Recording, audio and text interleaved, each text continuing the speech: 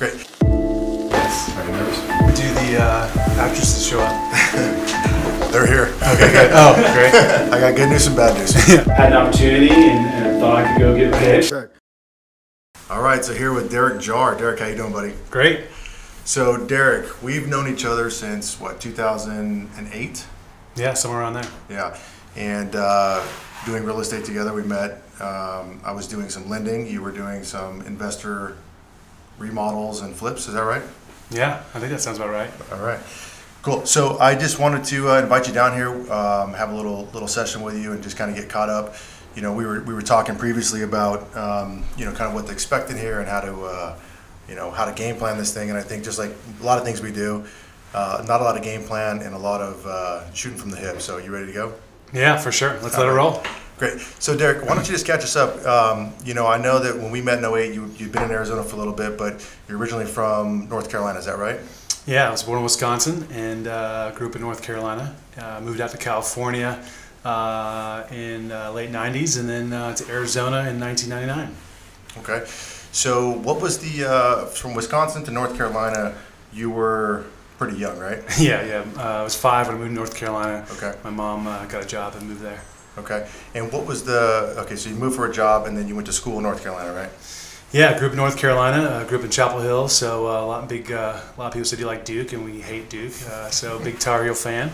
And yeah, I grew up, my parents got divorced when I was really young, and my mom was a nurse and worked a lot, and moved to North Carolina for a new job, and ended up playing a little bit of football in high school, and fortunate to go play in college for a little while at Appalachian State. So our claim to fame was beating Michigan in the Blue House, Big House, whatever they call it up there. Yeah. So I did that, and then got the entrepreneurial bug at a young age. At 19 years old, ended up dropping out of college, and my parents weren't the most excited that I left football and left college, but I decided to jump in and try out the old entrepreneurial game. Right. So what? So you had some success, obviously, playing football in high school. Why Appalachian State? Well, I probably want to go someplace else. You know, when I was in high school, the movie Rudy came out, so I had those aspirations of going to South Bend and painting my have a golden helmet, but wasn't quite that good. So ended up going to Appalachian and walked on. And yeah, I mean, we weren't. It was a smaller school at the time. We didn't have the notoriety that the school now does, but. So I picked that school. You created the notoriety. Definitely not. Yeah, I was, what do they call it? I was All-American Scout Team, I think. Yeah. So, nice. which is one step above practice dummy. Right. So, yeah. That's awesome. So in high school, any entrepreneurial aspirations? I mean, what were you doing for work? You know, obviously going to school, but playing football, doing that kind of stuff. Did you have a job? Were you trying to figure out something entrepreneurial, or could this come up later in life? You know, I was always trying to sell something. I remember as a young kid, I actually told my boys the other day, like I remember having the Kool-Aid flavor packs and putting sugar in them and bringing them to school and selling them to kids in elementary school. So nothing too harmful, you know, just a little bit of sugar for elementary school, which was fun. And then, you know, selling baseball cards and different things. But I was always looking for ways to make money and things I could sell through high school for sure. Yeah, teachers loved it when you brought that sugar in, right? Yeah, that's right. Well, they didn't know. At least I didn't think they did. What was the baseball card you made the most money on? Oh, I don't know. I think, you know, it was right around the Bash Brothers. So Jose Canseco and Mark McGuire, the Bash Brothers. You know? So it's probably one of those guys. Yeah. So that's right around the time Bo Jackson comes out. He's got the baseball bat behind him. He's got the pads on, the black and white, something like that. Oh, right? yeah. That was legendary. Yeah, for sure. That's awesome. Yeah, I grew up around that same time. I think I'm a little bit older than you. I'm 42, coming up on 43. How old are you? Yeah, I'm 1 year older than you. Oh, you're older. Yeah, 1 year. Thank God. Yeah, that's right. Yeah. I just look older. Yeah. It's the beard. So awesome. So you're investing in baseball cards and sugary water. You get into high school, you get a little football pop, and you go to Appalachian State. Yeah. And is it the normal college life? Is it you know, going to school, going to parties, playing some football, or are you starting a grind at that point? Kind of what's your mindset, or where's your head at there? Well, I got lucky. You know, I found sports. You know, I was watching sports with my dad growing up and everything, and so in high school, I feel I had some discipline towards the sport. I wanted to be a celebrity maybe at the high school level, and so I grinded. I was a gym rat. I'm not the big. I played offensive line, so I'm about 6'1" on a good day, and so I lived in the gym and lifted a lot of weights, and then went to college, and just kept working out, trying to be good at what we're doing. But I realized early that college is a whole different level. I mean, it's a business for real. It's serious. And there's not too many 6-foot offensive linemen in the NFL, so I decided to take a different path from there. Yeah. So how long did you actually stay at school? 3 semesters, probably only 2, but physically I was there for 3. Yeah. I think actually my 3rd semester, my biology class, I think I went like 4 or 5 classes. The first one, I think maybe the second one, like the 3rd test, and then I was kind of done after that. So.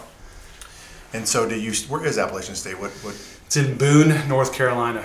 Boone. Daniel Boone. No shit. Yeah, Blue Ridge Parkway, Blue Ridge Mountains. So, yeah. All right, so you're in North Carolina. You're in Boone, North Carolina, small town, I'm assuming. Yeah, very small. Right. Yeah. So you get through a year and a half of school, realizing it's not the right fit for you. So what's the next steps? Well, kind of going back to the entrepreneurial bug, I actually got introduced to direct sales, kind of network multi-level marketing, and during my freshman summer of college. And so I saw the big pyramid, and I was like, are you kidding me? Like, you can like sell things and make money, and then recruit people to sell things and make money, and you can make money. And so I kind of bought into that hook, line, sinker, I think, a little bit. And that's actually what led me to drop out of school. Was I saw an opportunity to work in the multi-level marketing industry. And met a guy who was probably one of my biggest mentors, or first mentors in business. Didn't really meet him directly because this company was so big. This guy's name was Bill Gould, and I'll have to show you some old video clips, but this guy was just a magician. I mean, he was just magic from the stage and everything. But in all sincerity, was really about like what the American dream is about, and what does it mean to own a business and have financial freedom and control your own destiny. And I don't know why, but at 19 years old, it just kind of hit me. And so had an opportunity and thought I could go get rich. So I was like, well, school will always be here. I'm gonna go try this out, so I dropped out. What were you selling? What was the first thing you were selling on this MLM? Yeah, well, so the first deal I got into was a long distance phone company deal. You'd sign people a long distance phone company. We had landlines, and you get like a half a penny over every minute they talked, or something, some crazy thing like that. And then I got into something that I felt was more durable goods, of like lotions and potions and weight loss pills. So we were selling weight loss pills and all natural hair care, skin care, and had a water filtration line. So this was, this would have been in 1996. So think about, that's a long time ago, 24 years ago, but water filtration, there was like hardly even bottled water back then. Yeah. I was trying to convince people that they needed water filtration, and they should lose some weight and use all natural shampoo. Yeah. Yeah. That's awesome. So you're 19 years old, you're still in Boone, North Carolina doing this? Yeah. And Bill Gould, was it? That's right. Yeah, Bill Gould, he's in North Carolina, he's in Boone, or is he a traveling? No. Yeah. No, sorry. Yeah, he was the wizard. He was on top of the pyramid for sure. Gotcha. He was based out of Las Vegas, but he had houses everywhere, throughout the country. Yeah, and you saw yourself being the next Bill. Yeah, for sure. And how does Bill identify you? I'm pretty sure he doesn't. Oh, okay. Yeah, pretty sure. Gotcha. Okay. He doesn't know I exist. So you saw Bill. You saw what Bill was doing. You're like, I can do that. I can be that. And this is the method to do it. So I'm going to run down this path as hard as I can and figure out how I hit this hole as hard as I can. And I'm going to go crush this piece of it. And you took that route. Yeah. Okay. Yeah. So you're doing that, and then you mentioned that you left North Carolina and you went to California. Why California? Where did you go? What was in California? What drew you there? So I had to stop along the way, but I started out in Boone, North Carolina, in this multi-level marketing, and then ended up going to Wisconsin. Back to Wisconsin, where my dad lived in my dad's basement. My what they call your sponsor or upline, he was so successful, he was going to come help me be successful in Wisconsin. and he was so successful he actually lived in my basement with me, or lived in my dad's basement with me. That's right. how that should have been a clue that maybe he wasn't as successful as I thought. But I was believing the dream for sure. Yeah. So then I ended up moving out to California because I had opportunity to work with a different guy who I thought was more successful. Right. Yeah. So you mentioned early on that your mom and dad were separated. So you came from Wisconsin to North Carolina with mom, and dad stayed in Wisconsin? Correct, yep. So grew up your formative years kind of with mom, and then said, hey, okay, I'm getting out of school. I'm going to go back to Wisconsin, spend some time with dad. How was that transition? Well, I think my mom was ready for a break or something from me after I dropped out of college to sell weight loss pills and water filters. She's like, okay, so my son's at college. He's playing football, but he's going to give all that up to go sell weight loss pills and water filters. Right. So she was probably ready for a break for me for a little bit. Yeah. So that's where I went. And were you new with dad at that point? I mean, like, was dad involved through this time, or is this kind of a new relationship you're fostering? Like, how does that work? Yeah, my dad and I were really close, even though I didn't live with him. I spent the summers in Wisconsin, and funny, we're both as parents. It was not too long ago, my stepmother was telling me about the summers, and I would come in like a hurricane, because she had a daughter, but not a son. And I was like, you know what? Now that I have children, my mom got the whole summer off from her son. Yeah. I bet she really enjoyed her summers. And my stepmom was like, I bet she did. So I had a great relationship with my father. And so I was glad to be able to go, spend some time, be around there, and try and figure out my way. Yeah, and what did mom and dad do? Mom was a nurse? Yeah, so my mom was a nurse. My father was a salesman, many different ways, many different businesses and stuff. And I remember young, during the summers, he was a traveling salesman, and he sold packaging products and different things. And so I would go on sales calls, driving his car with him. And I saw him make his sales early in the morning, do his hustle, if you will, make some deals. And then he kind of took the rest of the day off and was around the house with me. And I was like, you know what? There's probably something to the sales thing, because that freedom aspect of working hard, making your money, and then having some time freedom probably is where some of that kind of originated from for me. Yeah, only because I know you so well. That piece of working so hard half a day or through the part of that didn't come for you till way later in life, though, right? Your work ethic is probably second to none. I remember working with you and getting emails at 2:00 in the morning. We're working stuff through. So you may have seen it, but I don't know that you implemented it until maybe after you got kids later down the road. Is my assumption here. Yeah. Yeah. Well, it was always something to chase. It was something to hopefully get to it. And it's funny, you get to you fortunately have some success, and then you realize maybe there's a little bit more, and then maybe there's a little bit more. Yeah. And I remember when we met, and I didn't have children yet, and or shortly after, and remember you telling me when I was getting ready to have twin boys, hey, it's all going to change a little bit for you, and it sure did. Yeah, that's awesome. So dad's an example of how to hustle. Mom's taking care of you. You got two great parents, two different locations. You got a nice childhood growing up in a little non-traditional way. Dad sets the bar and says, hey, look, hit some success, and you two can have, you can support the life you need, the kids you have, and also have some time to enjoy. And that was kind of the pinnacle, or that was kind of the goal maybe, or the first example of. Yeah, interesting. In my house I grew up in, I had a great stepfather, so I was very fortunate. I had great two sets of parents, right. And my stepfather was a general contractor, a builder. And my mom worked in corporate America in nursing, and she worked a lot. And my stepfather, kind of same thing actually, in his own business, got up early, did what he had to do, and had some time freedom that my mom didn't have. And right. I remember seeing my mom not being real happy about that actually, yeah. And some moments that were a little tense around the house about how hard she was working and he wasn't, and I was like, well, good for him. He has a business, I guess, yeah. And he doesn't have to. Yeah, so all along you're kind of getting formed. You're getting formed as a small child and seeing kind of what your lifestyle is, which I think is interesting that you as a kid can kind of see that, or at least even now recognize that back. Which, we all know that we're forming our kids now, kind of wondering what they're receiving from us. So maybe there's some hope for us and our kids, right? Yeah, hopefully we don't screw it up too bad. Yeah. So that's cool. So you mentioned that on the way to California, you had your eyes on the prize with a new mentor, a new program, a new kind of thing to chase. What was that?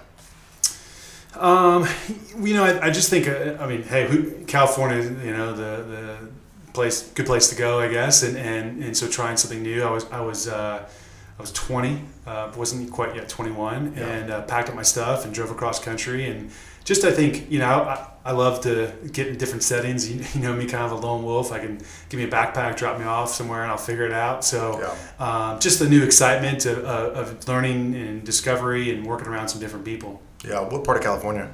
Sacramento, actually. Beautiful place. Yeah, well, I don't know. I mean, it was fine. But I went from Sacramento in September, I think, in '97, and then I quickly moved to the Bay Area, and where I proceeded to do some couch surfing. I moved around to about 5 different cities, I think, in the Bay Area. And Keeping this was like when the .com rage was going, and money was just falling from the sky for everyone in tech. And here I am trying to sell weight loss and water filters, and tell people they're going to get rich doing it. So it was interesting. Yeah.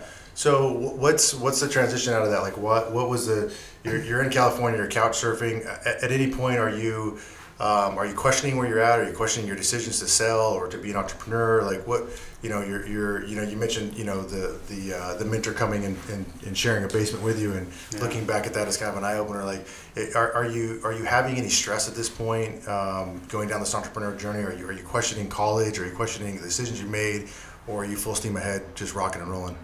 I definitely had some questions about, like, because I wasn't having a lot of success. I mean, it was a financial struggle. I mean, at 20, 21 years old, like, how much money do you really need? I knew every different flavor of ramen very well, and every dollar special at every fast food restaurant, because, and even when we did make a little bit of money, we spent it almost faster than we made it. So, I was borrowing money from mom, Bank of Mom, and I knew I got to a point where I was stressing her out, and it was causing friction in our relationship. And I actually remember where she's paid my car payment. She's like, "This is the last one I'm paying," and I was like, "All right, well, I need to get my shit together here because I can't keep living off Mom forever." So, certainly. But I always believed that I was on the right path. I always believed the good intentions. I believed that in time I would figure it out if I just kind of stayed the course. But certainly wasn't easy. I mean, I wanted to quit a lot, but I just knew that eventually it would pay off. Yeah, it's interesting as a college age student. When you have your change of like $1.06, and you can get cheese on your burger at Jack in the Box, you're like, this is gonna be a good night. That's right. Yeah. So and Mom's great. Yeah, thank you, Moms. Right. That's right. Yeah. So now you're getting cut off. You're getting a little more of a reality check, which I think a lot of us go through in our 20s. Of like, all right, we're trying to find our way. We're trying to create our social life. We're trying to figure out who we are, what we believe in, what drives us, what we want to be. A lot of confusion in that, I think, is at least for me in my 20s, and trying to dial that in. Even though I had success in sales early on, like I was selling computers and I hated it, making more money than all my friends, paying for all the parties, doing all those things, but not really enjoying what I was doing. But understanding that this way of life, this hustle, this grind of putting deals together was what I enjoyed doing. I just didn't like selling computers, and in my early 20s and trying to figure that piece out. So here you are, you're couch surfing. All these guys are making tons of money in this dot-com boom, and you're looking at yourself, and Mom's cutting you off. What's going through your mind at that point? Well, a big thing about the position I was in is like, I was trying to make money myself, and then I had a sales team of people who I had recruited, and I was trying to, and help them make money. And so when you're going through your own struggles, and then you're seeing, your team, so to speak, who've bought into what you've sold them, this dream of success, which is very similar, I think, to actually when you start a business and we have an idea, whether you're a restaurateur or whatever the business is, like, it's probably easy to look at the business owner, yourself, whoever it might be that has a business, and be like, oh, they got it so easy, or like, oh, it's all great. But I remember being like, people looking at me like for the answers. And I'm like, do you have the answers? Because I don't have the answers. But trying to act as if I did, because what else do you do, right? You got to just keep trying to figure it out. And then shortly after that, I moved to Arizona. There's an office opening up in Phoenix. And same kind of situation. I heard of a guy, or I knew about this guy from Colorado that was moving, Mark. He ended up being my best man on my way. You've actually met Mark before. Yep. And I didn't know how much fun I would have working with Mark, because Mark's a really fun guy. But I knew he was successful. And again, I just want to keep surrounding myself with people who had success, and hope I could like pick up some things that they were doing well and copy them. Yeah. So, I mean, look, you're one of the most creative guys that I know in the sense of structuring deals, structuring opportunities. I don't even want to use the word joke, but I call you like the crystal ball, because I felt like during our time, you always had that next day. You always kind of knew what was coming and were able to lead the team that you had built down the path of success. So, when you're trying to have those conversations with your downline guys, is that what they're called? When you're trying to have the conversation with these downline guys that maybe have given you money or bought a product or however that situation works, was that do you recognize that you have that creative piece? I mean, is that something you're self-aware of, that you're a little more creative or a little more I don't know, savvy, but just like you come at things at a lot different angle. Do you recognize that in yourself? Do you see that today? Yeah, it's a blessing and a curse for sure. Yeah. It's a blessing and a curse, which I think is pretty consistent with most people's skill sets. It's a blessing and a curse in some ways. But and how are you seeing that as a curse? What do you mean by that? Well, like our friend Brian has told me several times, like, Derek, you like to make things complicated just for the sport of it, and it just doesn't have to be that complicated, just to like entertain myself sometimes. So right. like, creativity is great, but some of the best advice I've gotten is like, keep your business simple. If you want creativity, if you want excitement, like go jump out of a plane. But like, most successful businesses are very methodical and systematic. And an entrepreneur can make their business too creative sometimes, and it's hard to follow. It's hard for your staff to follow. It's hard to duplicate. It's hard to scale.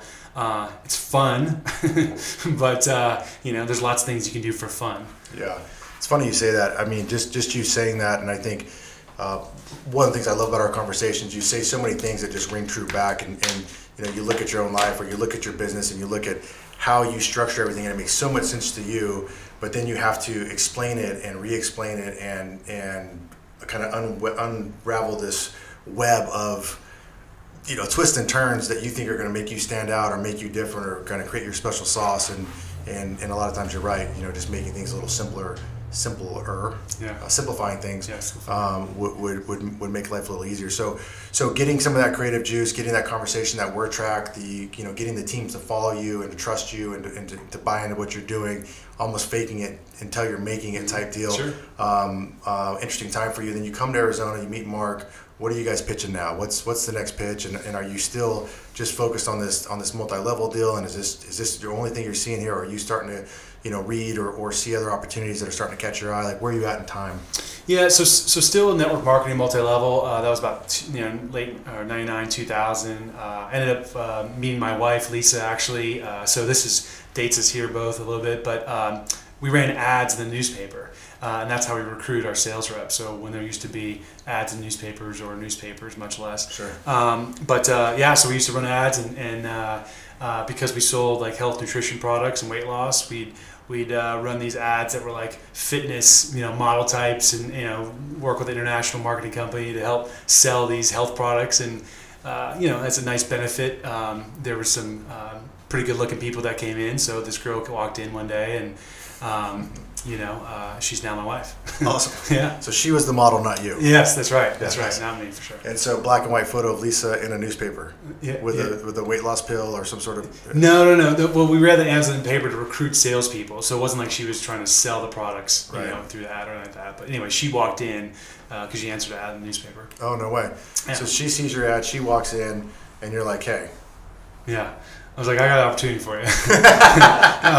But let me show you something. That's right. No, actually, so it's funny. She actually answered the ad in the paper of Beth, I think, who my friend Beth as well, at one point maybe. But yeah, of course. Anyway, so and then she didn't get involved in the business. She didn't believe in my sales pitch. If she was here, she would say she was probably quite annoyed by me and turned off. And like 2 or 3 months later, she answered the ad in the paper again, and me being the passive person I am, I'm like, hey, you're still looking for a job? Like, you ready to get started yet, or are you gonna keep looking for a job? And anyway, she didn't sign up then either. It was so weird. I can't imagine why. And we ended up running into each other randomly at a bar in Old Town, Dos Gringos, if you remember that one, in Old Town Scottsdale. And I think she said something to the fact like, do most people think you're an asshole when they first meet you? It was something like that. And what was your answer? I was like, well, I thought to myself, like, I love this girl. Like, this is going to be great. Anyway, so, and then, I don't know, we're kind of got off track there, what we're talking about, but... Yeah, but do most people think you're an asshole? Probably. Yeah. And why do you think that is? Is that part of the curse of this creative gene, or I mean, is it your I mean, you're one of the most driven people that I know. You're always thinking about new ways. You're a big heavy thinker or a tall thinker, or you like to get up above things. Do you think that gets in your way sometimes with personalities? Is that why that you may have rubbed her the wrong way? I mean, is it just you're just grinding so hard to get somewhere? Like, what do you think triggers that? Well, I like to call it I'm passionate. Passionate, yeah. I'm passionate with an opinion. Yeah. I don't know. I mean, I tend to kind of beat to my own drum. I'm a contrarian. I like to go the opposite way of where most people are going. It freaks me out to if everyone's running in, I want to run out, and vice versa. Yeah. And again, I don't know where that really comes from, but so I think I can be probably polarizing to some degree with people, because we're like even when we started 7 years ago building houses, someone said, Derek, like, when you go into these communities and you just start like knocking down houses and building new ones, you might want to just introduce yourself to the neighbors and tell them what you're doing.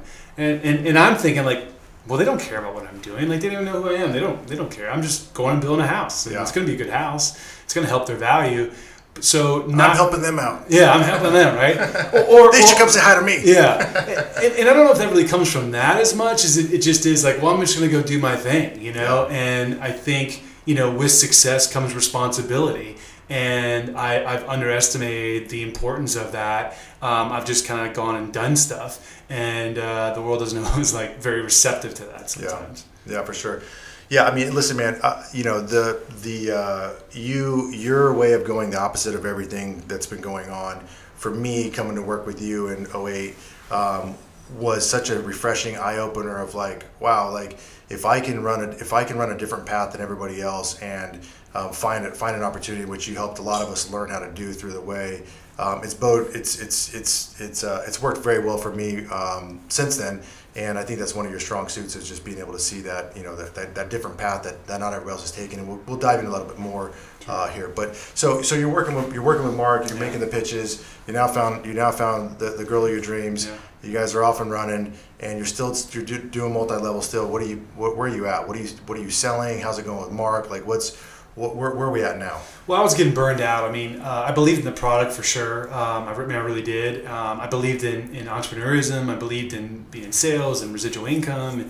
But I saw that the reality was that most people who were buying the ticket, weren't going to make it to the end of the show, so to speak. And that really started wearing on me, because I didn't want to lead people down a path and then it not work out, and you take that on yourself, just like you do with probably employees and staff. Sure. And salespeople that we manage. So I was starting to get a little bit anxious. We went to open an office in Albuquerque, New Mexico.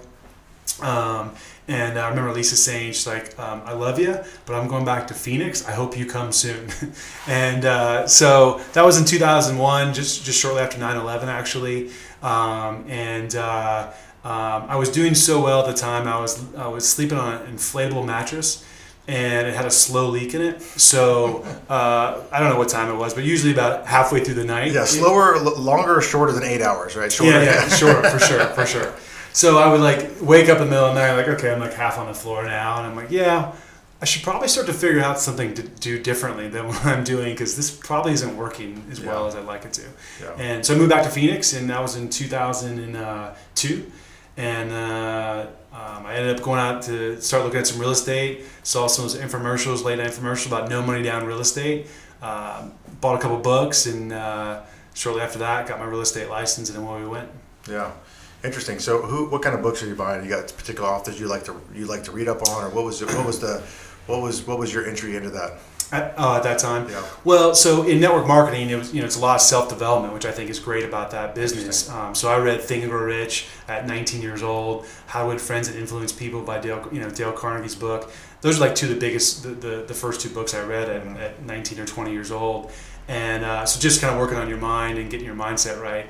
But I think in 2002, I don't remember that. Sure.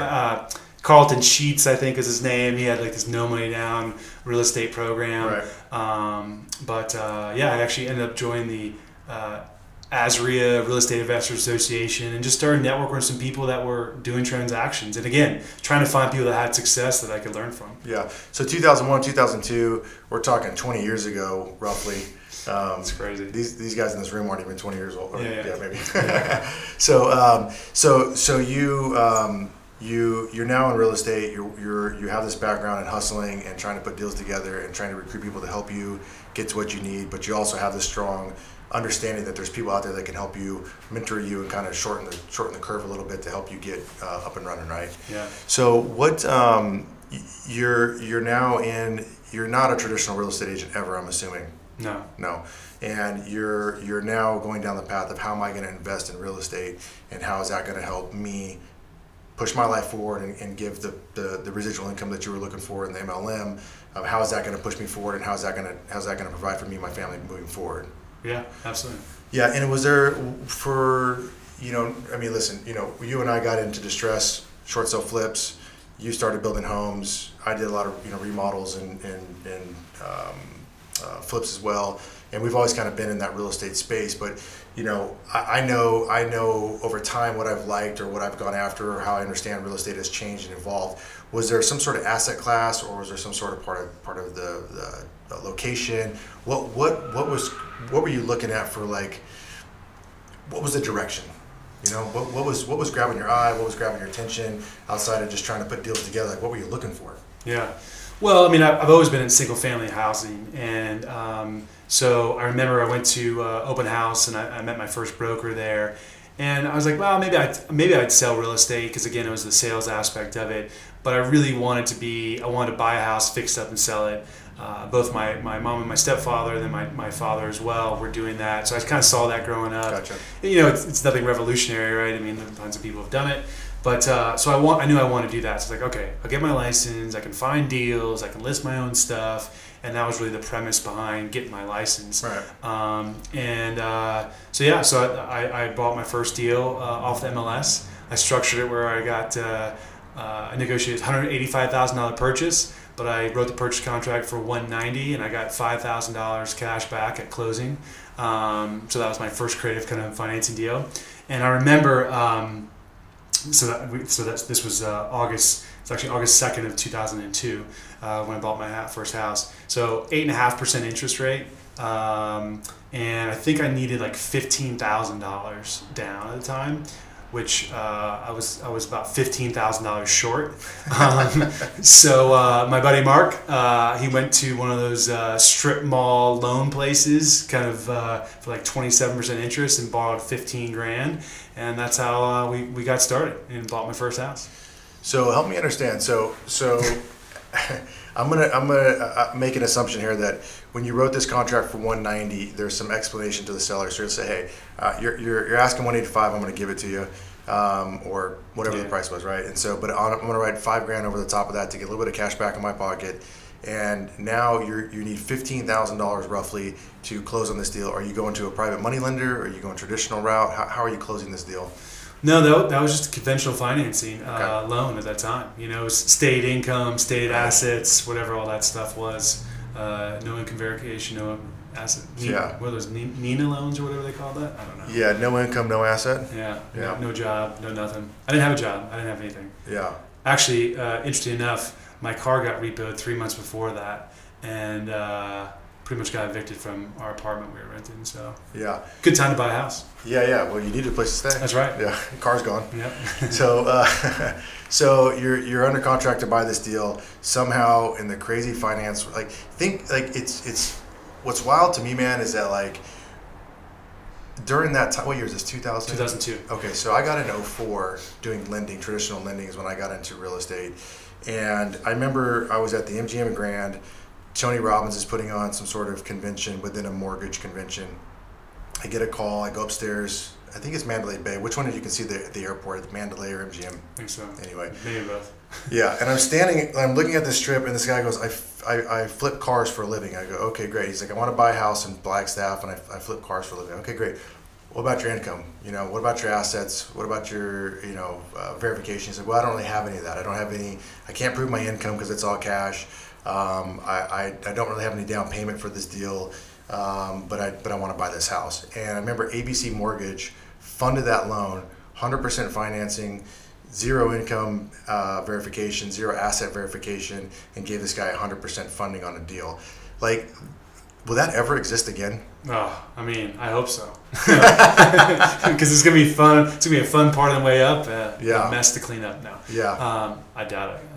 Yeah, wild times, man. Wow. You know, coming in my mid-20s and being able to sell that product. So coming out of selling computers, and then now I am, you know, toggling back and forth between refinance or purchase, depending on kind of what the market was doing. But having no clue that this money was kind of fake and it wasn't real, and this is how wealth is built, right? Like, you put no money down, you buy a rental property that's negative cash flow, and then in a few years you'll sell it for a profit, right?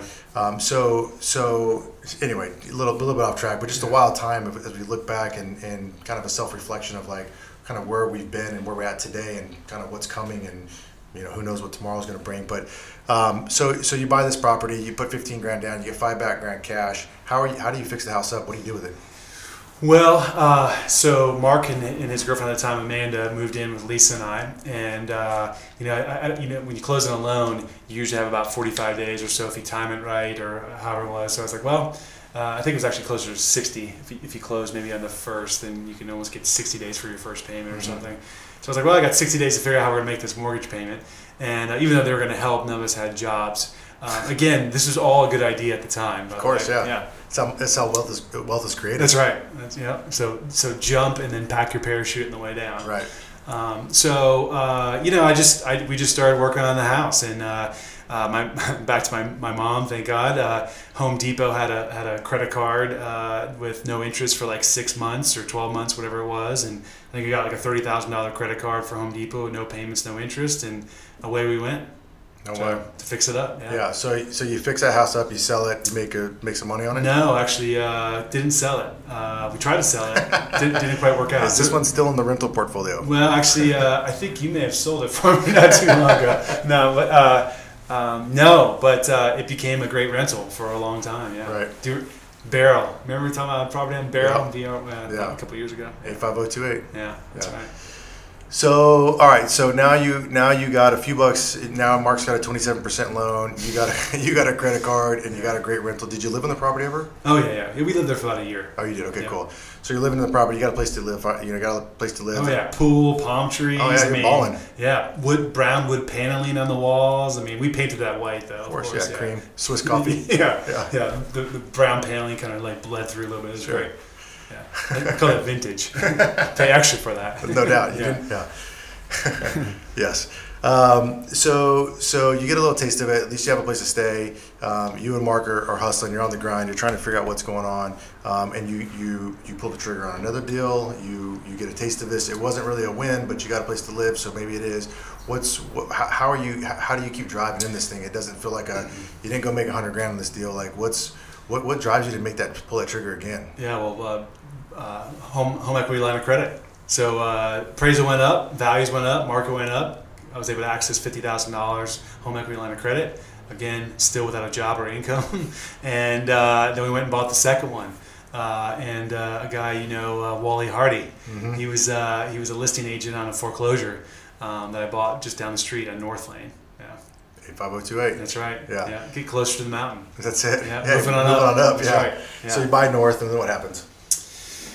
Same thing, moved into it. I mean, the great thing about real estate, if you own or occupancy, there's a great tax benefit if you live in it for 2 years, right? The first $250 is tax free if you're single, $500 if you're married.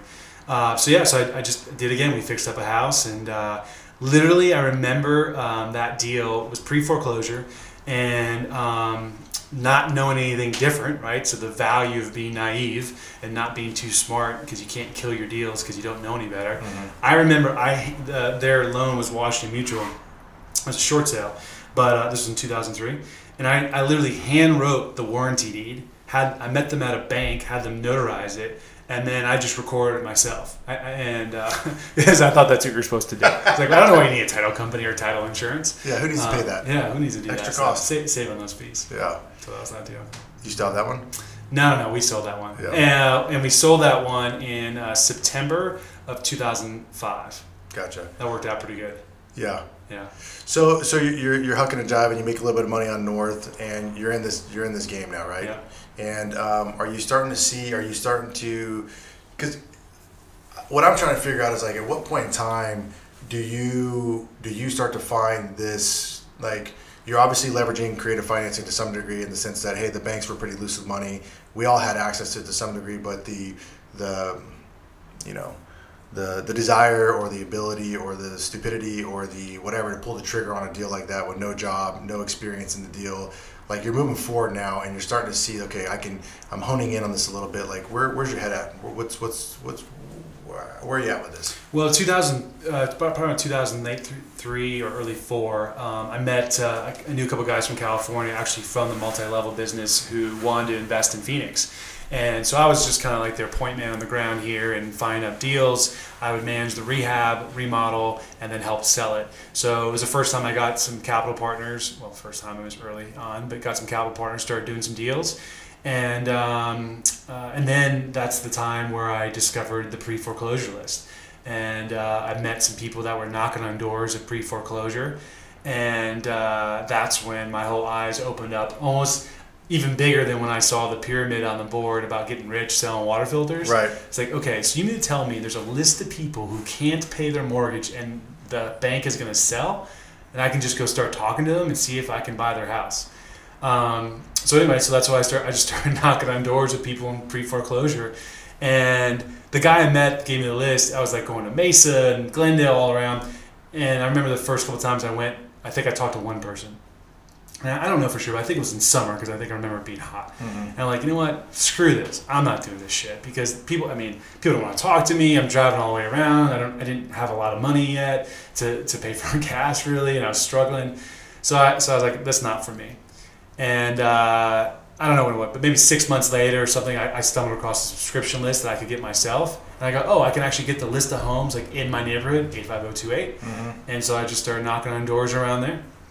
So it's funny because I know you from our experience, you're the 85018 guy, mm-hmm. right? Because that's how we kind of grind it together. But the finding one little pocket to work or one area, that's always.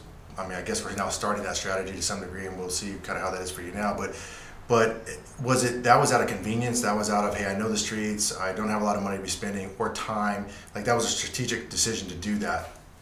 Yeah, I mean, I think I don't know, it was just convenient because it was right there. You know, like, let's not make it harder than it has to be. I'll just go like drive a couple streets over and knock on these people's door instead of going across the valley. So these you're getting a list of people that are in pre-foreclosure.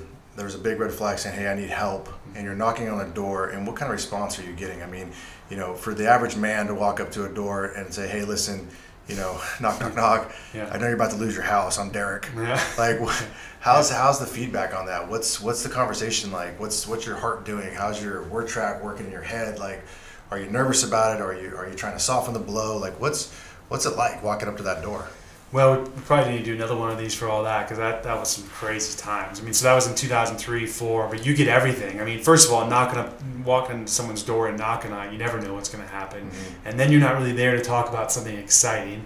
And then sometimes they knew that their house was going to auction. Sometimes they didn't because they hadn't been notified yet by the bank. Sometimes the wife answered and didn't know what was going on. So sometimes people came to the house in all kinds of different mental states. Sometimes people came to the door clothed, unclothed, all mm-hmm. kinds of stuff going on. Yeah. So it was wild for sure. Yeah, and so you're there to solve a problem for them. And well, you're there. You're going to solve a problem for them because they're going to lose their house, right? And so they need an exit. At this point in the run, is there equity in these deals? Yeah, well, yes, and there was definitely short sales though as well too, because 2003, 4, the market was just taking off here in Phoenix. Okay. So there's definitely some equity, yes, but most of the deals I did early on were short sales. Oh, they were. Yeah. Okay. So you get to the door, you have conversation, you guys come to terms on the purchase, and are you negotiating your own short sales at that point? Yeah. You are. Yeah. So, handwriting information sheets. What's your name? What's your social? What's your loan number? Yeah. Getting real close to these people. Yeah. Yeah. And so now you're calling the bank saying, hey, I'm the buyer on this deal. This house is going into a short sale, and you're negotiating with the bank now at this point as well. Is that right? Yeah. Okay. Yeah. So you come to an agreement with a seller for $100,000. You present it to the bank, and what does the bank tell you? Well, I don't. I mean, I'm trying to think back. Like most of this first short sales I did were on second liens. Okay. I remember knocking on this guy's doors on Rovine, and I was like, hey, my name's Derek. Just stopping by, talked about the house, and I might be interested in buying it. He's like, yeah, you do want to buy this? I'm like, well, what does this guy? What does this guy know that I don't? Yeah. I mean, it's his house.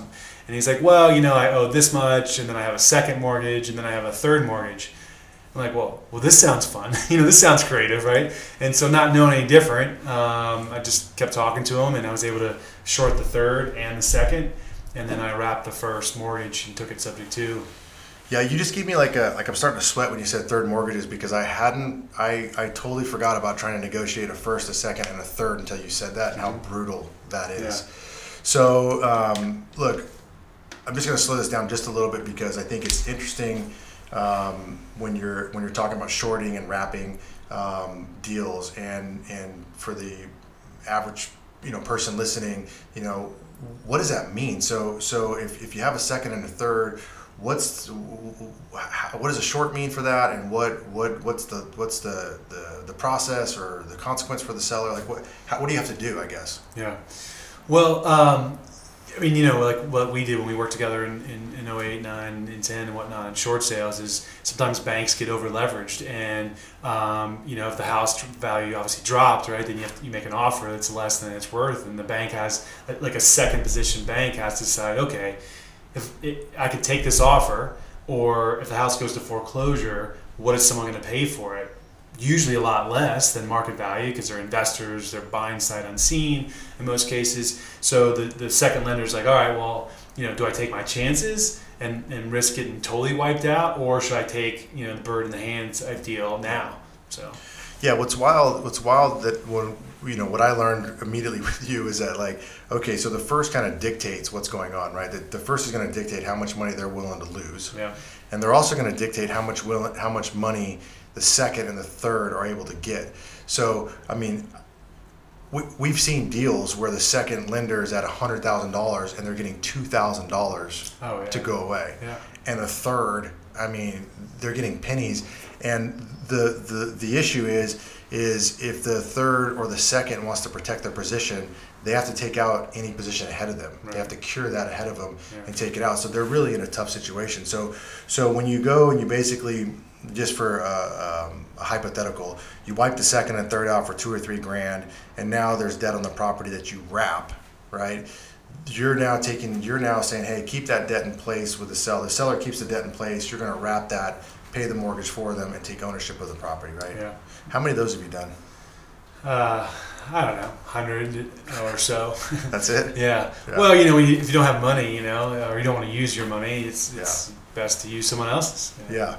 And do you think, like, again, with the creativity of the way you think about things, like you've been able to generate a lot of income for yourself and for a lot of people that work with you by being creative, and it's an interesting position to be in, to always kind of think about how am I going to stretch my dollar out when you don't have money, and how am I going to stretch my dollar out when you do have money, and not kind of succumbing to the fact, well, I can do it, so I'm just going to spend it, but I can do it, and how do I maintain that creative piece, right? So there's a lot of guys that wish they could do 100 deals, let alone 100 creative deals like that, which I think is interesting. So when you wrap this deal or similar deals along the way, you're fixing up some of them and selling them. You're keeping some as rentals, or you had one strategy versus the other, or you're just kind of hucking and jiving at this point. Yeah. So kind of like the Robert Kiyosaki, Rich Dad, Poor Dad, the 4 different quadrants. Of the sole proprietor, the self-employed versus the person that actually has a business. I was just a self-employed guy. I'd given myself a job finding deals, and as I started writing letters to homeowners and knocking on doors, I was looking for properties to remodel. But what I found is there's a whole other world out there where you could source these deals for other investors called wholesaling, as you know very well. Yeah. And I remember going, okay, do I want to remodel this? and calling someone, and they said, hey, I'll give you $10,000 if you'll assign me that contract, which I didn't really know what that meant. And they showed me. I'm like, okay, so I don't have to paint this house. I don't have to go to Home Depot. I don't have to get a loan. I could just make $10,000. Okay. And so I just started finding more deals than I could remodel or wanted to. And really in like probably late 04, early 05 is when I kind of stopped remodeling. A couple here and there, but I started wholesaling. And that was good. Yeah. That was good. So you're making your way through. You're making your way through this. The market's going up. Yep. And again, from a traditional lending standpoint, you just see paper. You see a refinance come in. You see a purchase price come in. You never really see the property. You don't know if values are going up and down. You just get an appraisal, and it's one's in Mesa, one's in Scottsdale. You have no idea really what's happening in the street. At least I didn't when I was doing it. So I don't really know what the market was doing 05, 06 when it's going up, and you're still finding distress at this point. Sure. Yeah. Really? There's less of it, but Yeah. again, like literally, I think you could buy a property in 2005 and like in 60 days resell it for 20 or 30 grand more. So then it's like you get a contract and like, well, this might not work today, but give it a week or two and it might be a deal. Like I remember like trash can deals was the joke, where someone would call looking to buy something. Like, you got any deals? Hold on, let me get the trash can. Yeah, this wasn't a deal last week, but maybe they want to buy it this week. And like literally that's what was happening during that time. Yeah, wild time. Wow. So you're having good success. You're doing some remodeling. You're doing wholesale. You're providing opportunity for your family at this point. Are you stable on your feet? And you're like, hey, now I am who I am. Now I have direction. Now I have a pretty good idea of what I want to be or what excites me, or I'm in a field or a price point. Like where are you at mentally now that you've kind of been making this journey from sugary water to assigning deals and negotiating wraps? Like it's a pretty far journey here. Where are you at now? Yeah. Well, so 2002 when I first got in was just whatever. 2003 I made a little bit of money. 2004 I made almost $500,000. In 2005 I made $1 million. So like it happened really fast for me. Right. And a lot of that was wholesaling deals. A lot of that, I was doing some remodels. So it all happened like sudden wealth out of nowhere. Mm-hmm. I guess out of nowhere, but I paid some dues along the way, maybe. Of course, yeah. And then, the market was good. And so then your buddies start saying, hey, what's going on with real estate, or what are you doing? And I want to do what you do. And I was like, no, you don't. You want to knock on doors, people in foreclosure in August in Arizona, and have them yell at you? You sure? Our good friend Brian, was one of the first guys who we met because he sold us a Mercedes. And I started bringing on people really in late 06, early 2007 to try and build a sales force again of people and try and get into that kind of B quadrant versus being a sole proprietor to actually that B quadrant to build some infrastructure. Yeah, which is funny because this is where I start to come into your sphere, and it's funny because I also bought vehicles from Brian. Yeah. And it was an interesting point in time. It must have been 07 we started working together because it was pretty early on when the market kind of topped out. But it was an interesting point in my life, and I don't know if you know the story, if I may have shared it with you, but I'm thinking I'm big swinging dick. I'm driving Mercedes. I'm 29 years old. I'm not making $1 million a year, but I think I'm living in a $650,000 house, and I got several rentals that are not cash flowing, but I can sell them next year for 50 grand pops because I got 0% down on my financing as well.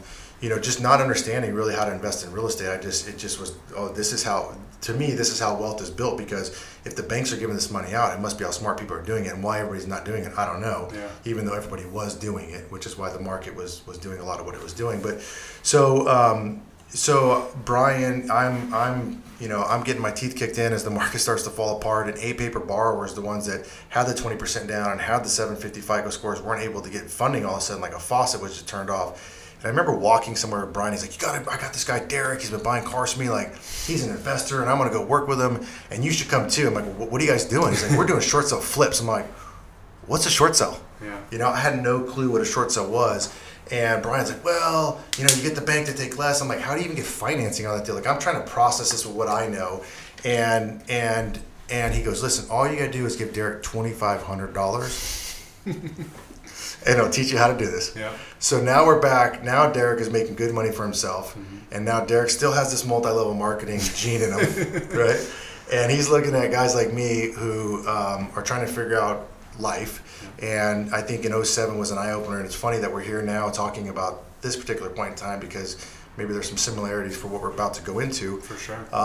And I remember Tracy and I, my kid's mom, were going our separate ways. Chris Lewis, who you know as well, got me a 2-bedroom, 2-bath condo at Central and Northern. My mom gave me $1,000 for the deposit. Chris bought me $367 worth of groceries at Costco, and I took my clothes with me. And I had a 2-bedroom condo with no furniture, no kids' clothes, no plates, and a fresh start as a dad with a mortgage business that went to zero. Yeah. And when Brian says, "Hey, all you got to do is give Derek $2,500," I'm like, man, that's all I have, you know. And how am I going to do this? And I remember pushing off on it and thinking things are going to be okay, and then biting the bullet with coming on board with you guys and signing up to the program. And when I came to you, you had already had some success with a team. You know, you had Beth was working there, Mark was working there, Brian. You were also doing some stuff in Vegas. I remember flying to Vegas to help you sell information. Maybe is that what we were doing? Well, we were doing trainings. Yeah, we did some trainings for that mentorship program, right? Right. Yeah.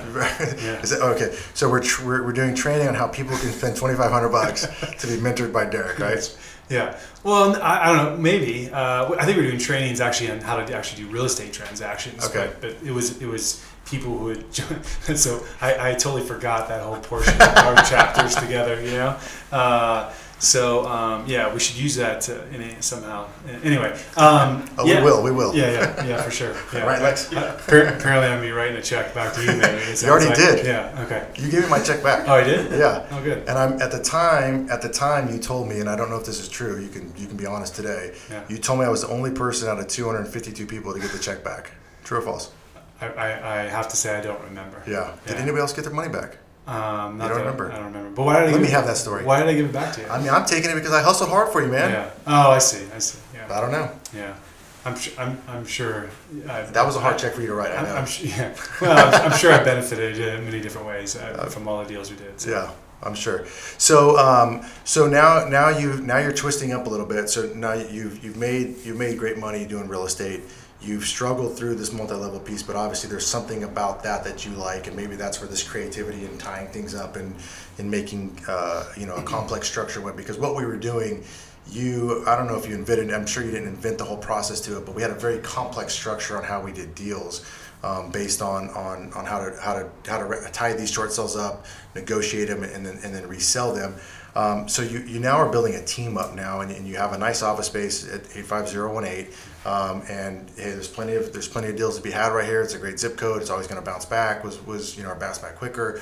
Was a lot of things that I remember you sharing with us.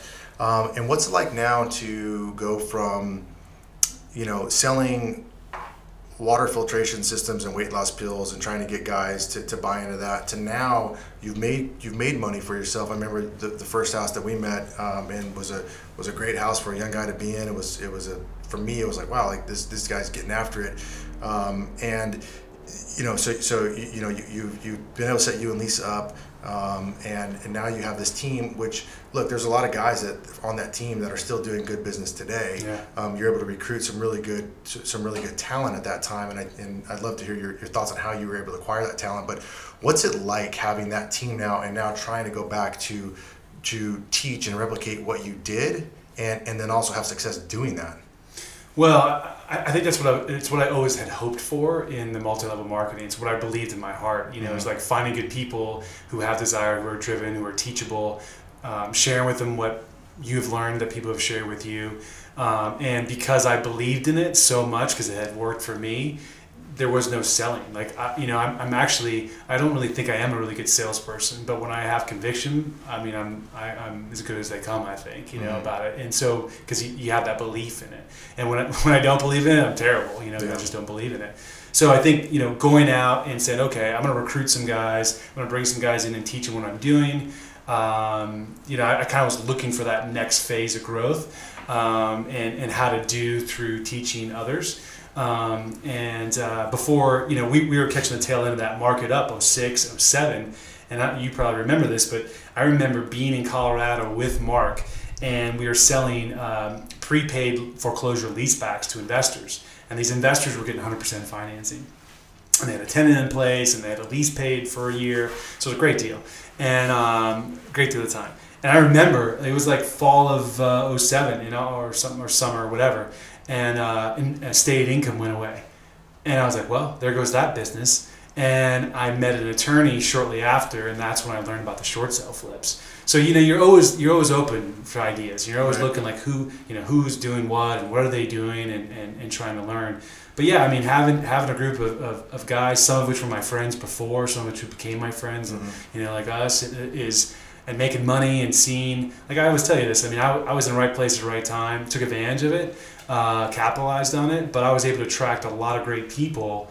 Because the market was down on people, such as yourself, and I think as we sit here in 2020, we're going to see that same thing.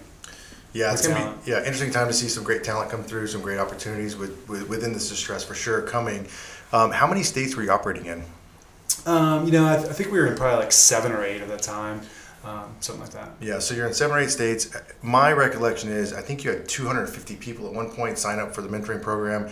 Maybe 25 or 30 of us were really out hustling and getting after it. Does that sound about right? Sounds about right. Yeah. So what was some of the struggles? I mean, you're like, I'm scared to death to leave Phoenix and go do a deal and try to learn new markets and contracts and regulations and so forth. What was it like trying to manage, 250 people that think they deserve all the time that you have?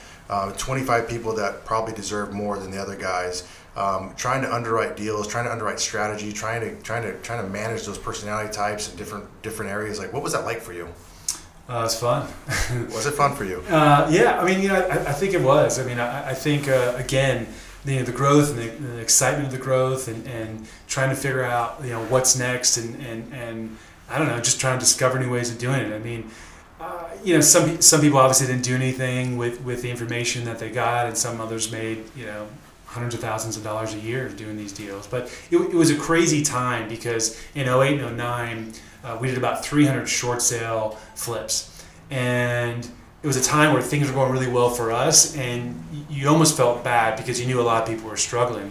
So I think just being able to have a team of people that were believing in what we were doing, working hard to make it happen. I don't know, it was very rewarding. But again, it's like you don't know any different. Like I had never gone to Oregon and tried to buy real estate, so why wouldn't I go to Oregon and try and buy real estate? Yeah. I had no reason not to. Yeah. So let me ask you, because we were across from the coffee shop, right? Hava Java, right? Yeah, 32nd and Camelot. Yeah. And I remember for whatever reason, it's flip-flops and shorts, right? And we'd walk over to Hava Java, and I remember that we were making money during that time when, like you said, a lot of people weren't, and a lot of real estate agents were not making money as well, right? We went from this big uptick to distress, and it was an interesting time of like, hey, like I'm proud that I'm making money. I'm proud that I'm able to find a way to earn money in this deal. But also, we took a lot of heat from the traditional real estate agents because we weren't traditional real estate agents. And matter of fact, we weren't even real estate agents. But it was an interesting time and trying to learn that. You said in that short period of time we did 300 transactions. That's not right. Yeah. So. We get through that time, you create some good relationships, you're up in 7 states, things started changing with the banks, regulations started changing, it got more and more complicated to kind of navigate these waters. Real estate agents who didn't want to collect financial documentation, didn't want to not get paid on both sides of a deal, started coming back in doing short sales, and you made a shift. Mm-hmm. Right, and you decided, hey, everybody's going to get licensed, and we're going to go with a traditional brokerage at this point, right? Yeah. What was the thought process behind that? Well, a couple things. You're right. We took a lot of heat, and I think we had a lot of inquiries, a lot of questions. I learned a lot of things about myself I didn't even know were true from what I heard people saying about us. There's a lot of, there's tons of distress in the financial markets. And, you had these banks that were just operating like the Wild Wild West, just trying to be reactive to what was going on. I remember being on the phone when we got shut down as a buyer with Countrywide, who they said they wouldn't approve any short sales by our company. And I remember having the audacity to call a loss mitigator, head of loss mitigation for Countrywide, and be like, why can't I buy houses with your loans? And he's like, well, we just don't know what you're doing, Derek, and so we're just not going to approve any. And I had the audacity to say, well, I'm just going to start another entity and just submit offers under their name instead. Because you just figure out what to do next. But I think what happened is the market was shifting, and they came out with things where, we were flipping these short sales. Everything was disclosed. Everything was in black and white in the contracts. But people felt like we were getting over on someone because there were such losses by these banks. And even though we weren't, we were just coming in and buying the properties. We didn't make the loans and we didn't borrow the money. I think I just kind of saw the writing on the wall. We had a really good run. I believe that you don't have to be wrong to be wrong, maybe. And I really didn't want to be made an example of. So I said, you know what? Let's start buying some of these short sales and remodeling them, and that's what we did in 2010. Yeah, and so just to kind of wrap this little piece up, but like we were simply going through finding properties in distress, buying homeowners more time in their property with that, and educating them on not depleting their 401ks and their credit cards and everything else, buying them time in their property, negotiating a deal with the lender to get a buy, and then reselling it to an end buyer who could come and show up to our property and close in 30 days like a traditional transaction, when 8 of the other 10 properties had to be, what is the bank going to accept? How long is it going to take for them to approve it? Will they approve it or not?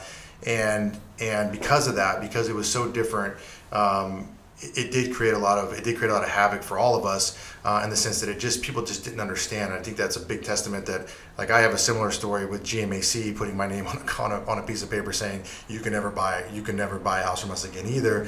And it's like, we're doing that much volume, and you guys, like, to get a letter with your name on it, like, I was pretty proud of it. Yeah, exactly. Yeah, made it. Yeah. So look, so you're now making a shift. You obviously had a good run at that. The entity that you were doing that with, you shifted. You went to a traditional brokerage. What's a guy like you doing with a traditional brokerage? Well, I think that the goal at the time was like, okay, hey guys, like the market is changing. Whether we should have had licenses or not. I mean, I did, but most of you guys didn't. I think we were operating within the statutes, but it's like it was certainly edgy to say the least. So like, hey, we're all brokering deals, so let's go out and let's start brokering some deals. And so that's when we shifted to the traditional model of real estate. Yeah.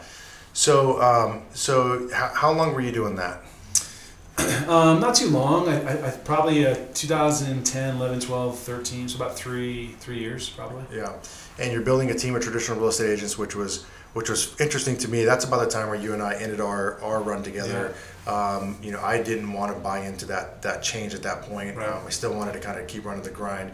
Did a little bit something different, but it was hard for me to swallow. Like, hey, all these traditional real estate agents are running our names, shooting arrows at us. What we used to say, shooting arrows at us all the time. And now you have to go build a team of these guys.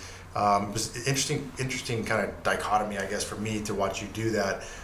So you put 3 years into that, and then at some point you make a shift, right? Like, what's... Well, we started, so that there's a brokerage side because we had agents that were finding deals and helping us sell deals. But really, I mean, that wasn't making me any money. The money I was making was because we started remodeling houses in 2010. Mm-hmm. And so we raised capital.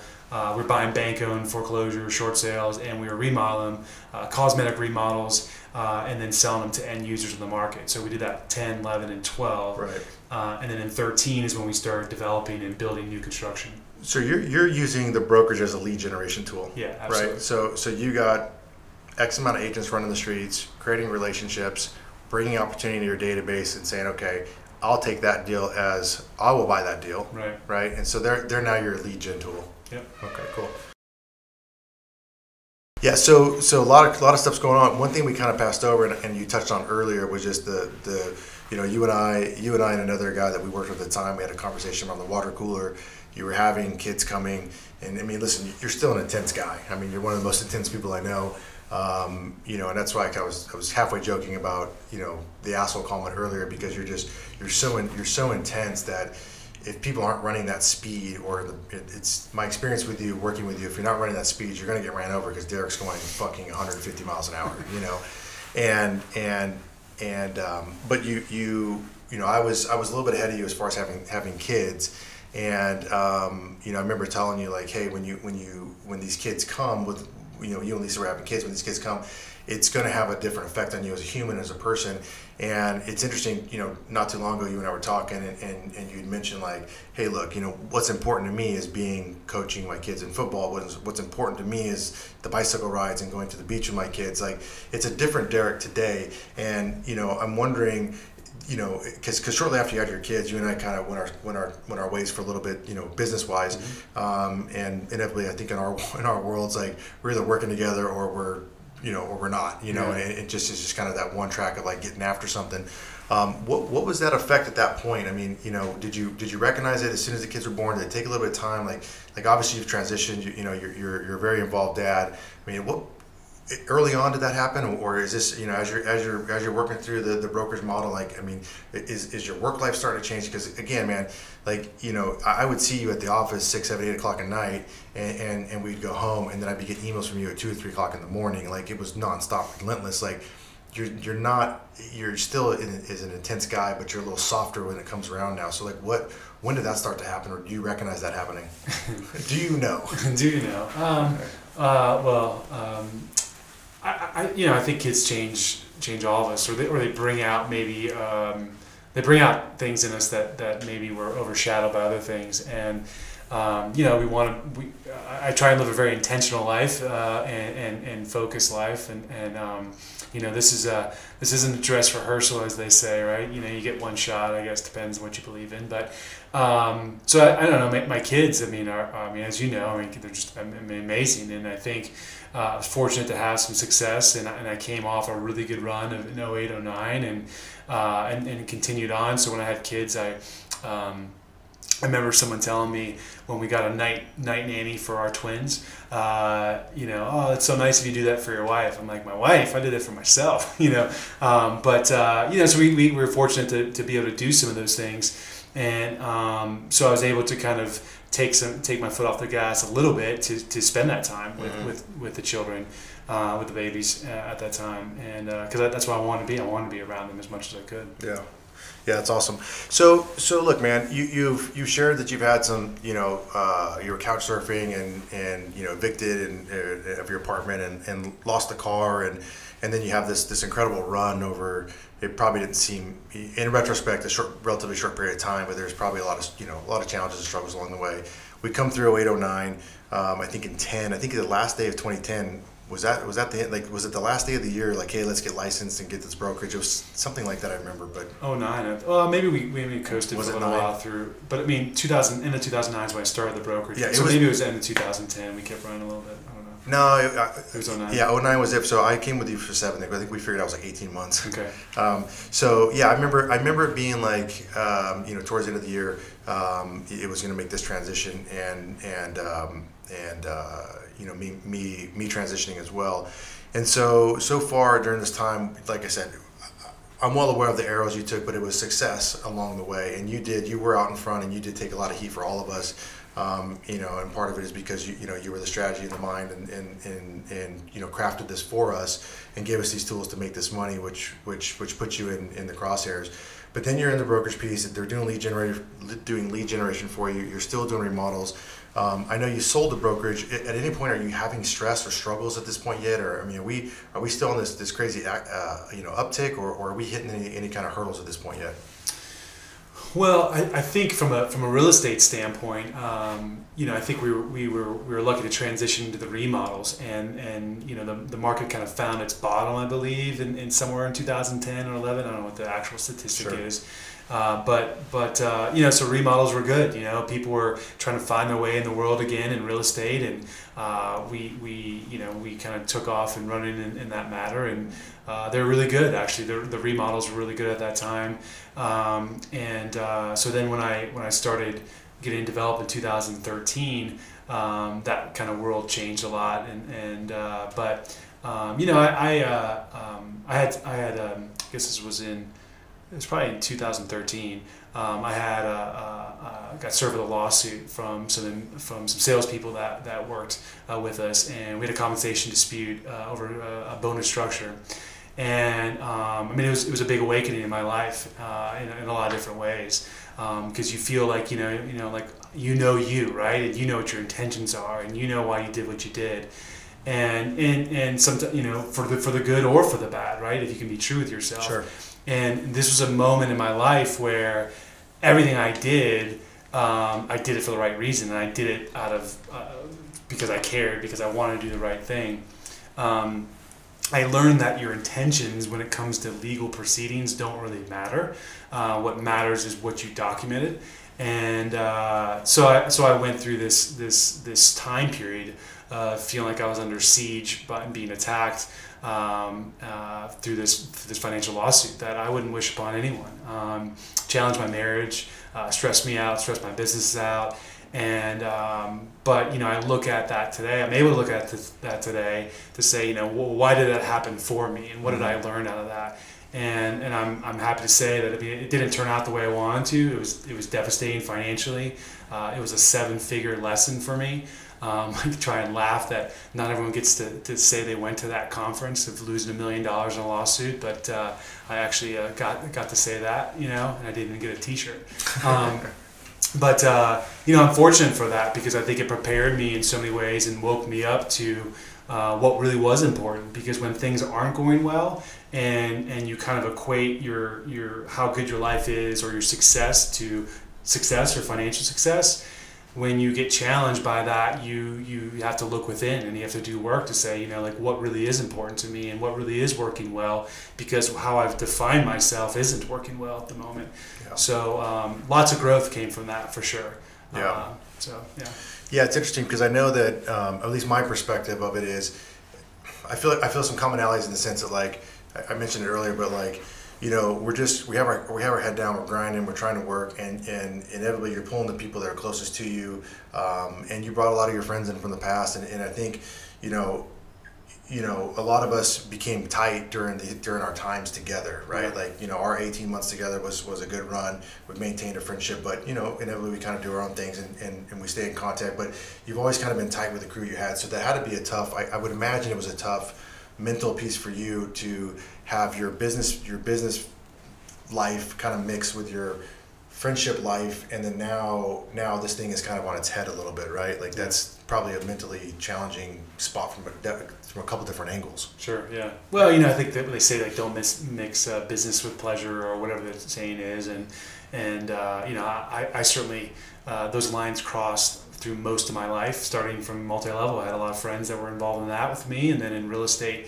So it was certainly a challenge. You feel all the emotions, the victim emotions of feeling like you're betrayed or you're being wronged, and if you choose, which I choose to now do, is choose the path of ultimate responsibility. Is like, well, how did I create this? And not in like in a judgment, like what did I do wrong necessarily, but how did I create this? How did this happen?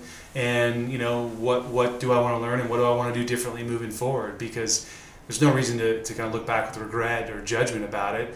It's more about just learning from it. So that's what I chose to do. Yeah, and I think, listen, man, I think that's one of the great things about life as we kind of evolve as human beings, is like we do create what's around us and the life that we live, and being able to take responsibility for our part of anything is the only way we can learn and I guess process it out, because you really can't control anything else besides yourself and how you act or react. So definitely had some of those moments myself, not at the cost that you had, but emotionally. Yeah. So now you're transitioning out of that. You've gone through some hard lessons. Because I know you as a human being, and I see you as a dad and as a husband. I'm sure it was a challenge with Lisa and even staying present with the boys when all this is heavy is going on. Did that, and you mentioned there were some struggles. I mean, obviously, there's some stresses there were some struggles with the relationship, but did it inevitably, or did it strengthen the bond with you and your family, and kind of reinforce how important that was to you, and just kind of be another kind of notch of like, all right, I've created these two little lives with this woman, and I have this piece over here that's solid and stable and loves me regardless of what's going on out here, and regardless of what they're saying about Derek here, I get to come home to this. Like, was there some wins in that aspect as well? I think now looking back, I mean, I think there's things you've built on and learned, but there's also in my personal relationship, like in anyone's personal relationship, like things are going to happen, and like you said, how do you react to them? And a buddy of mine is challenged right now in his relationship, and he's like, oh, I wonder if she'll change, or I wonder if she'll thinks I'll change. And I'm like, I don't know if it's really about changing. It's more about understanding and acceptance and being aware of what is. I think trauma or events that lead to trauma can connect people, and that vulnerability around that. Brene Brown's one of the favorites about vulnerability, and that true connection happens in those moments. So it binds people together. I think we're all very resilient people. Human beings are resilient, and you can look back at things that happen in your life and like, man, that was crazy. Like, how did I get through that? Right. And that was one of the biggest moments for me in my life. Like thinking back to like, how did I get through those times? But during it, right, you're like, well, I have a choice. I either get through it or I don't, and I'd rather get through it. So, today I think, as a couple, as parents together, as husband and wife, we look at that, and it's probably a little bit of PTSD that we have, and question about some of our judgments and our decisions. So there's still some stuff that we work on as a couple for sure today. Yeah, of course. Yeah, I mean, I think that's one thing that I admire about you too, is you're always looking to improve, and I think that's it's a good trait to have, right? Yeah. So now you've made millions of dollars, you've bought hundreds of homes, you've helped a countless number of investors get their start, and create the ability to earn money for themselves, and I think that's a pretty strong legacy from my vantage point of it, regardless of the time of the market or whatever else, like you were able to generate a lot of income and a lot of ability to earn for a lot of people. And now you got your teeth kicked in a little bit, and we sell the brokerage, and we're off to doing some development, right? Yeah. What triggered an investor, entrepreneur to go become a contractor? Yeah, I'm not sure, actually. I think this is where that creativity can be a curse a little bit. So it was a natural progression, kind of very organically, to go from paint, carpet remodels, as we call them. We did like a master bedroom addition, leave one wall up, to then ground up, to then land assemblage. But in 13, we're like, okay, well, we don't have to just be the investor developer. We can also start a general contracting business, and that way we can save money, and we can do it faster, and we can do it better. And more isn't always more, it turns out, 7 years later. I ventured in out of the investment business and actually into a manufacturing business, if you will, in the sense of hiring people with processes and systems to not just do a sales transaction or investment of an acquisition and disposition, but actually manage like budgets and purchasing and insurance and quality, craftsmanship and warranty and all the things that happen in the crazy construction business out there. So I think it came from just trying to control more, probably, right, and thinking that more was more. Right. You love control. Maybe. Probably too much. Yeah, so you built 180 homes in 7 years, Yeah. right? Learned a lot of lessons along the way. I just want to back up real quick. When you're owning the brokerage and you're still putting deals together, you're still leveraging creative financing throughout the way on that. Yes? No? or you a little more traditional? Yeah, we got more traditional at that point, I would say, because the market, prices were so cheap, and there's cheap money, and then there's investors' capital that want to be in the market. So there wasn't a whole lot of, because most stuff had gone to clearing prices, most assets, so they had to like get washed out through foreclosure or bank-owned property. So you weren't really taking over anyone's mortgage because they're all over water or underwater. Yeah. So is this the first time you're out actively trying to raise money or to bring other capital in during that time?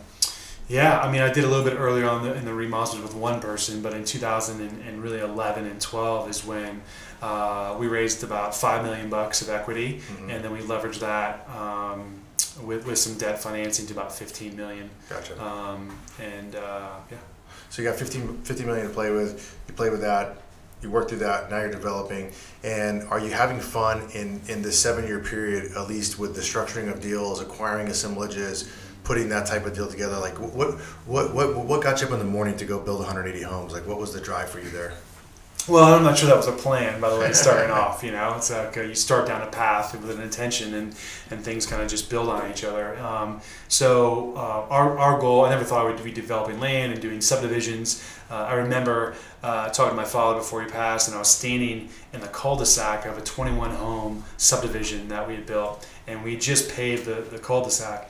And I just remember talking to him, being like, how did I get here? Like, how did this happen again? Like, and I had some incredible people on my staff, and I had some not so incredible people probably in certain ways at my staff that helped make that happen. But yeah, so no, it was a good journey. I mean, look, how you start and how you finish are really important, and I think, I get to drive by homes in Phoenix, Arizona for the rest of my life talking about, our team built these houses where families are living and having life experiences, laughing, crying, celebrating, sorrowing, all those things that happen. And so there's a real emotional attachment that happens when you remodel a house for someone, or when you build a house and create spaces. So I love that aspect of it for sure. Yeah.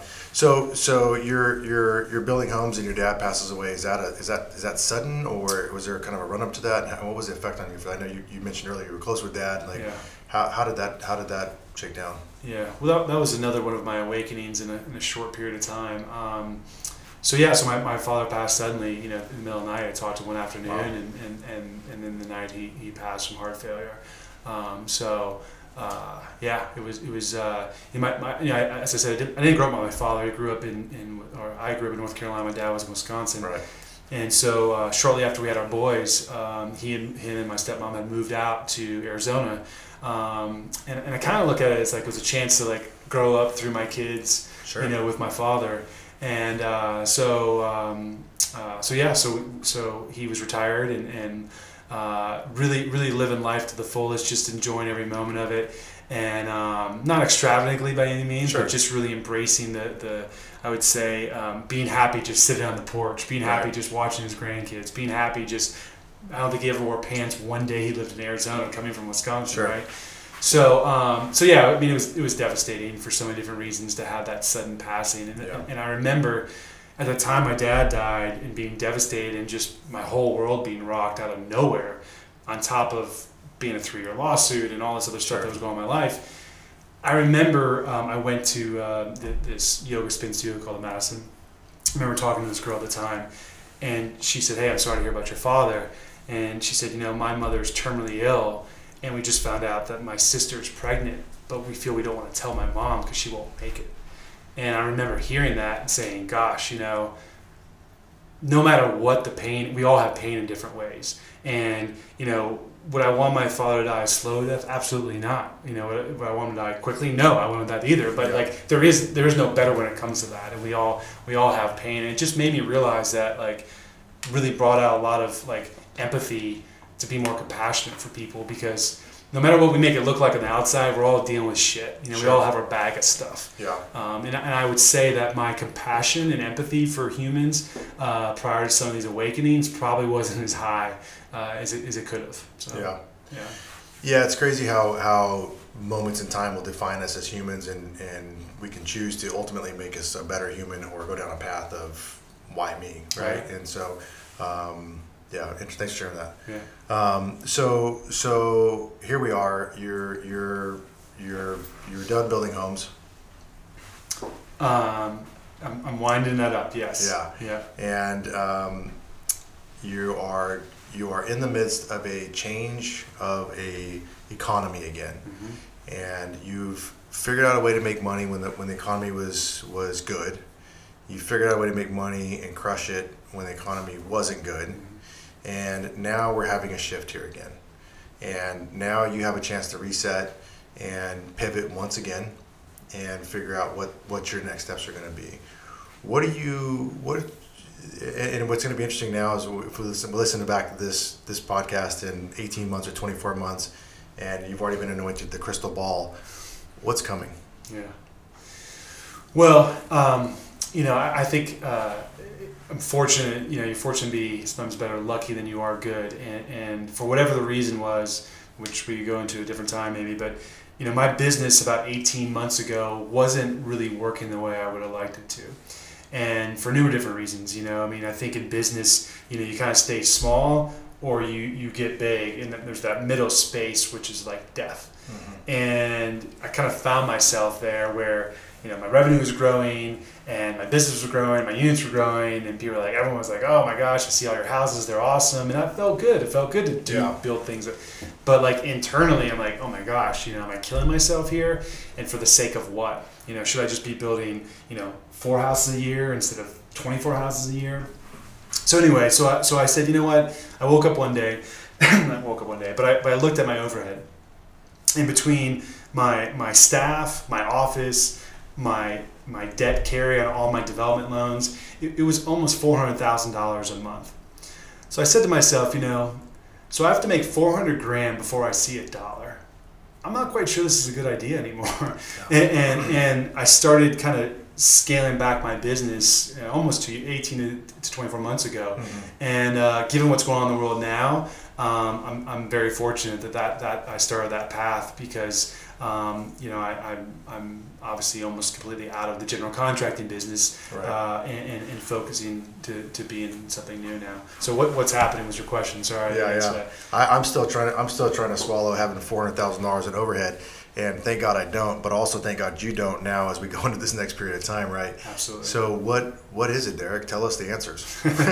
Yeah, well, good question. I called you, right? I'm calling lots of people. Yeah. I think there's going to be there's already been a lot of disruption, unfortunately, in our economy throughout the world, and I think early on, my capital partner, a really good friend of mine over the years, he's a financial wizard, I would say, and he kind of tipped me off, if you will, to like, hey, I think this is going to get really bad. We're going to be okay health-wise. There are going to be people that die, but I think the economy is going to become tanked. And this was at the beginning of March. Sure. And so I think as far as what's happening next, what's going to happen in the market, I don't know. I mean, there's going to be disruption. I think a lot of us in Arizona have said, well, we had low supply, and we're going to go back there. And I think most people are kind of moving to like, hey, we might not just go back so quick and snap back like a rubber band. It happened fast. It's like we got fat in a day, but we're not going to get skinny in a day. Right. And it's going to take a while to get skinny. So I don't know. There's going to be opportunities to buy assets on sale. There's going to be opportunities to kind of probably work out some debt positions for some people. But I think at the end of the day, just like in 08, 09 for us, even though property values were dropping, there were still transactions happening, but they're at 50, 60% lower than what they were happening 2 years earlier. Right.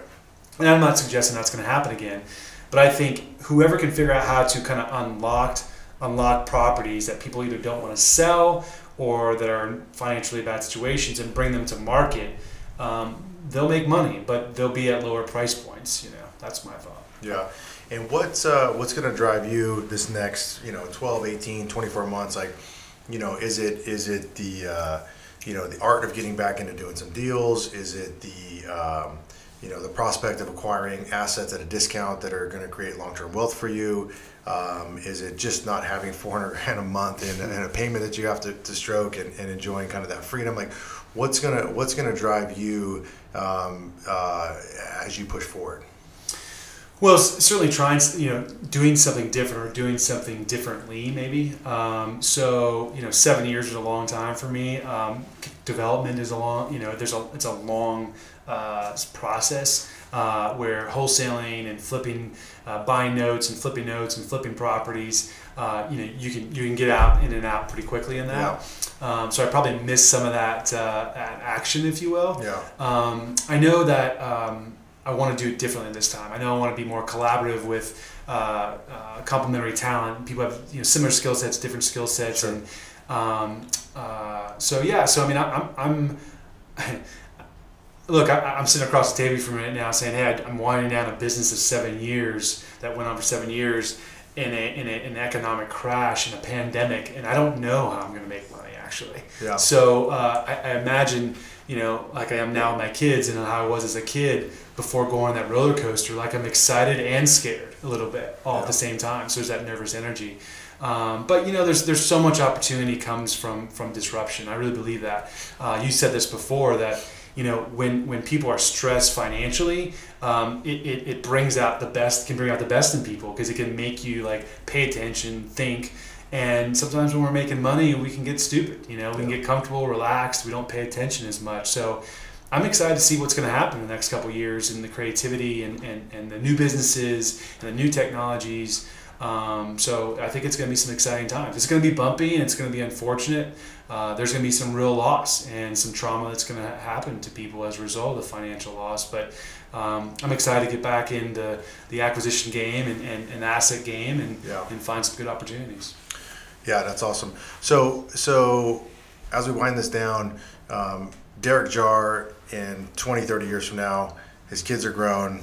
He's the guy on the porch with no pants on. I'm assuming Dad was wearing some shorts. Yeah, absolutely. Yeah, okay, good. Yeah. So Derek's on the porch. He's on the swing. He's got the boys out front, and maybe more, maybe less, or maybe more kids, or maybe not. But you're sitting on the porch, and you're looking back at your life, and you're looking back at all the things, all the lives you've touched, all the money you've made, the stories you've earned, and you look back at this legacy, and that legacy is what? Yeah, it's good. What's that show? A couple of times. You remember Jerry Maguire? Remember he's on Jerry Maguire and the guy interviewed him? He's like, "You're not going to get me this time, right?" He keeps crying, right? It's close. Gosh, I think I want more people to be able to say, "Hey, I learned something from meeting that guy," or I'm a better person in a certain way from meeting that guy. That guy was able to share something with me that maybe I wasn't thinking about at the time, and help me kind of form a perspective that was helpful to them and beneficial to them.